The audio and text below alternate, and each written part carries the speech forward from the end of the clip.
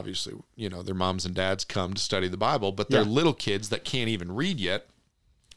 They just go running out on the farm, and the dog chases them around, and they play on the swings, and and they just occupy themselves. Well, if you're renting a space, what do? You can't do that anymore. So guess what? Now you either have to take people out of the church service to watch the kids, which is not preferable if it's a small church service, or you got to hire someone to do it. So you got to hire a babysitter. So all of a sudden, out of the 3 F's of church growth, which are finances, facilities, and faculty, we need more finances and faculty as soon as we move up to a larger facility, which we need pretty soon. So even in the church growth that we have, we're not getting closer to me being able to draw a salary and have more time to spend helping grow the church and serve the people as I would like. Right. We're actually getting further away. Yes. So I really have Zach, when we started our home church, I really thought we were just going to be, a dozen or 15 or 20 people for the rest of my life, just getting here and studying the Bible on Friday nights, and that's it. And unfortunately, that hasn't happened. We've grown and grown and grown. Right now, if everyone showed up that is a regular person, if they all showed up on the same night, I don't know where we'd put them. No, you couldn't. We've already borrowed chairs from your church. While we were waiting for the chairs that we bought to come in, extra fold-up chairs, we rearranged our house to fit more furniture here and there to make things work. But I don't know how it's going to work. I'll tell you this. I said it before, I'll say it again. I would never wish this on my worst enemy. Working a full-time job, especially being self-employed, and trying to pastor a church, I don't know why the people keep coming. I honestly don't, because I don't feel like they're getting their money's worth from me teaching them the Bible. Because I don't have the time to study and pray and serve them as I would like to. So we're just keeping this thing together with duct tape and baling wire, and I don't know what's going to give. I really have no idea. Right. So every once in a while, God shows up and he's like, no, you know what? I got a plan for all of this. Yeah, I'm waiting for that day. Yeah, and so I'm not gonna tell Patrick what it is, but I've got a plan for it, and we'll see what Heart of Junction, before I was there, they I think were renting hotel rooms around town, and then ended up buying the first building that they were in with a car loan.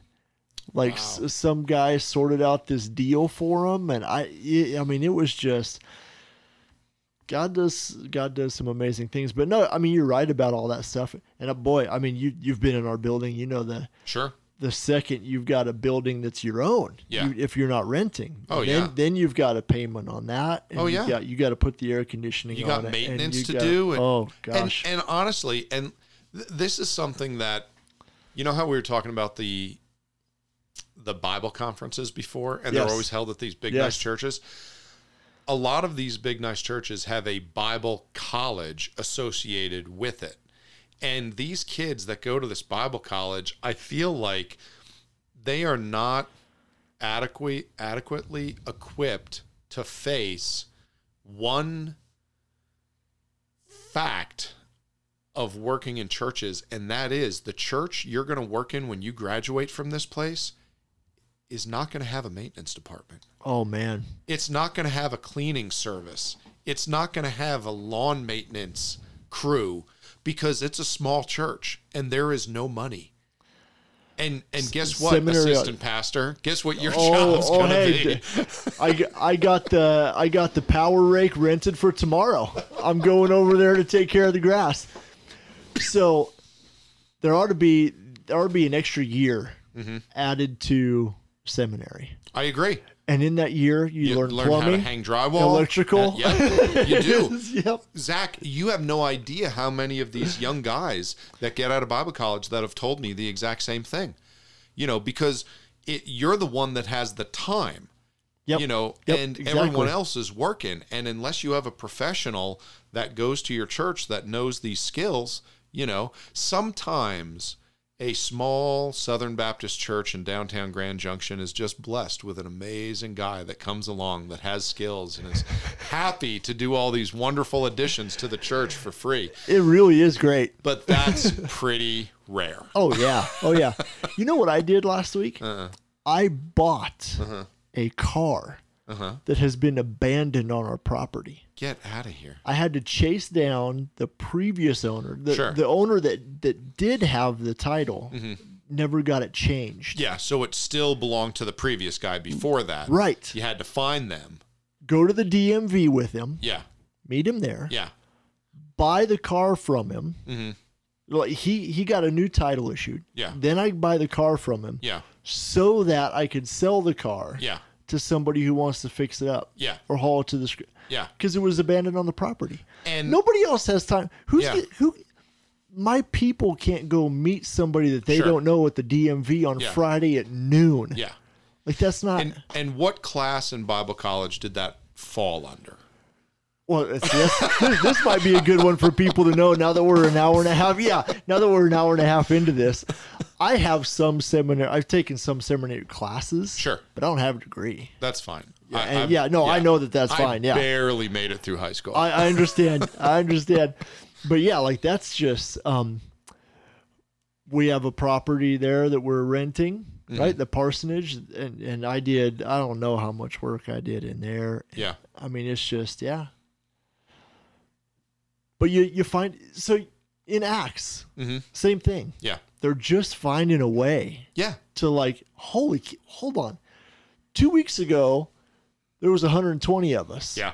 Now we've got 3,000. Oh, yeah. Who's going to pass out the sandwiches? I could not imagine what that next week would have been like. I would have been like, I was just fishing a couple months ago. Like, now I'm in charge of taking care of how many thousands of people? Yeah. Yeah, it was, it's a great problem to have.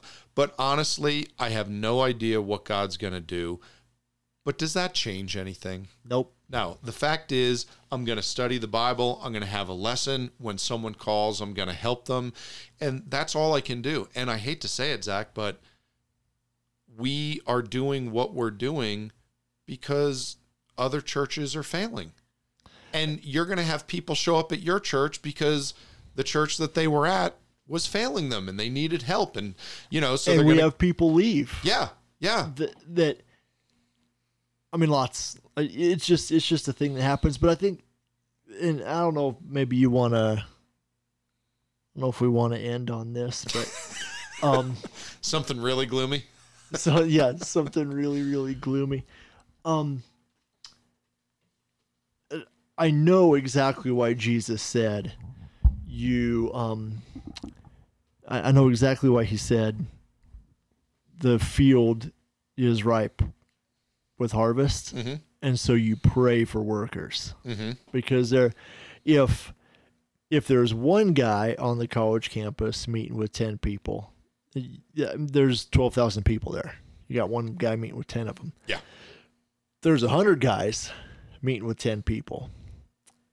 Then you've got an entirely different story. Yeah. If there's 1,000 guys meeting with 10 people, the other 2,000 people on campus are going, well, how come nobody wants to meet with me? Sure. Like who can, and so like my prayer for churches all over the place is like, and again, I was thinking about this on the way over. If Heart of Junction was the worst church in the valley, I'd be really happy. Like there's a part of it that's like, oh man, I've got to do like the worst. Like I can do better than that, and we all can. And I've got great people here. And what do we? But the flip side of that coin is like, if there were X number of churches in the valley and they were all really, really, really good, and then you start going, okay, wait a minute, God's doing something here, and He can continue to do something more. And there's a lot of times where it's just there's stylistic stuff, or like if a head pastor at a place rubs you the wrong way, I think there's a decent case to be made for having chemistry with interpersonal relationships inside a church, and it's fine for people to move on to other things. Yeah, I got no problem with that. I've always said that, I mean, you and I have talked to so many, Mormon missionaries, living in Western Colorado, and they seem to stand up straight and be real proud of the idea that, they are this one church that is homogenous. And I'm like, guys, that does not look like a sign of strength to me. That looks like a sign of a scary cult. Okay, there is an idea that there are a variety of churches out there because people have individual beliefs and they differ from one another, and different churches are going to start. And sometimes you're going to find, like you said, it's going to be personality or stylistic where it's like, I really just don't, get this guy. This guy doesn't fit with me. And, you find a place where you do fit in and it feels like home. And guess what? That's fine. Oh, yeah. It's better for both people. Absolutely. Sure, I have no problem. Yep. I have families that come to our church where I've thought to myself, I'm like, man, they ain't going to make it, because they just are so different, and they, kind of bring up differences and they just argue with me about stuff. And in my head, I'm thinking, why don't you find the church that makes you happy? Because it doesn't seem like you're learning here. This isn't going to do it. Right. Yeah. And that's okay. We can still be friends and I can still love you, but I don't see it as if someone leaves my church and finds a place where they can call home. I don't see that as a bad thing. I think that's a great thing. Yeah. Okay. Yeah, and I think me neither. Yeah. And it's a great thing when someone else finds us and they're like, man, this is a breath of fresh air. This is just what we're looking for. Well, glory to God. I'm glad that worked out for somebody. Yeah. And then it's like, if you had a city with 100 of those. Yeah. And then there would be places for people to go to know that they could learn. And so, yeah, I don't know a ton about what goes on day to day, week to week in a lot of other churches. I know a group of some pastors and we get together and we talk about some things, but one of my prayers really is that I mean, I don't pray for Heart of Junction to be the worst church in the valley, but I pray for all of the churches to be glorifying to God in the way that He sees fit. Yeah. And pray for workers. Yeah. Because the same thing, even if you full time pastoring, you still only have X number of hours that you can actually. Absolutely. Like you could devote your whole life to it, but I got 266 people. And I did the math one time. I was like, because I'm 32 hours a week, a month. No, 32 hours a week. 32 hours a week. And I said, okay, if I devoted the same amount of time to each of the people on the list every single week, how much time would it be? Sure. Divided out by. Yeah.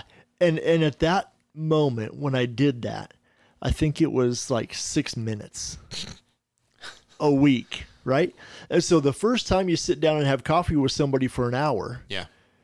You already made it. You've used up their time and 12 other people's time in that 1 hour. And so you start thinking to yourself, like, there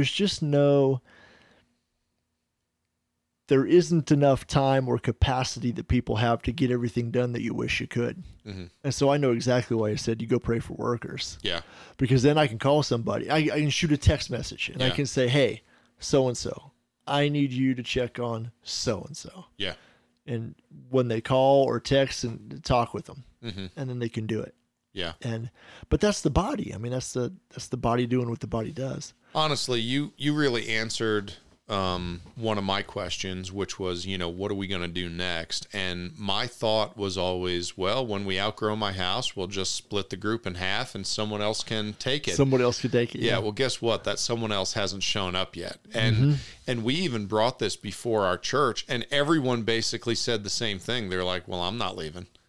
Yeah. Right. Right. Yeah. They're like, well, we love it here, and they're like, And there was one couple who's very sweet and we love them dearly. And the wife said, Patrick, we're here because of you. Yeah. They said, you make us feel welcome here and we love you and that's why we're here. So they're like, you can do whatever you want, but we're going to go wherever you are. Yeah. So that whole splitting the group thing, right, that's fine so long as we're clear that we are not leaving.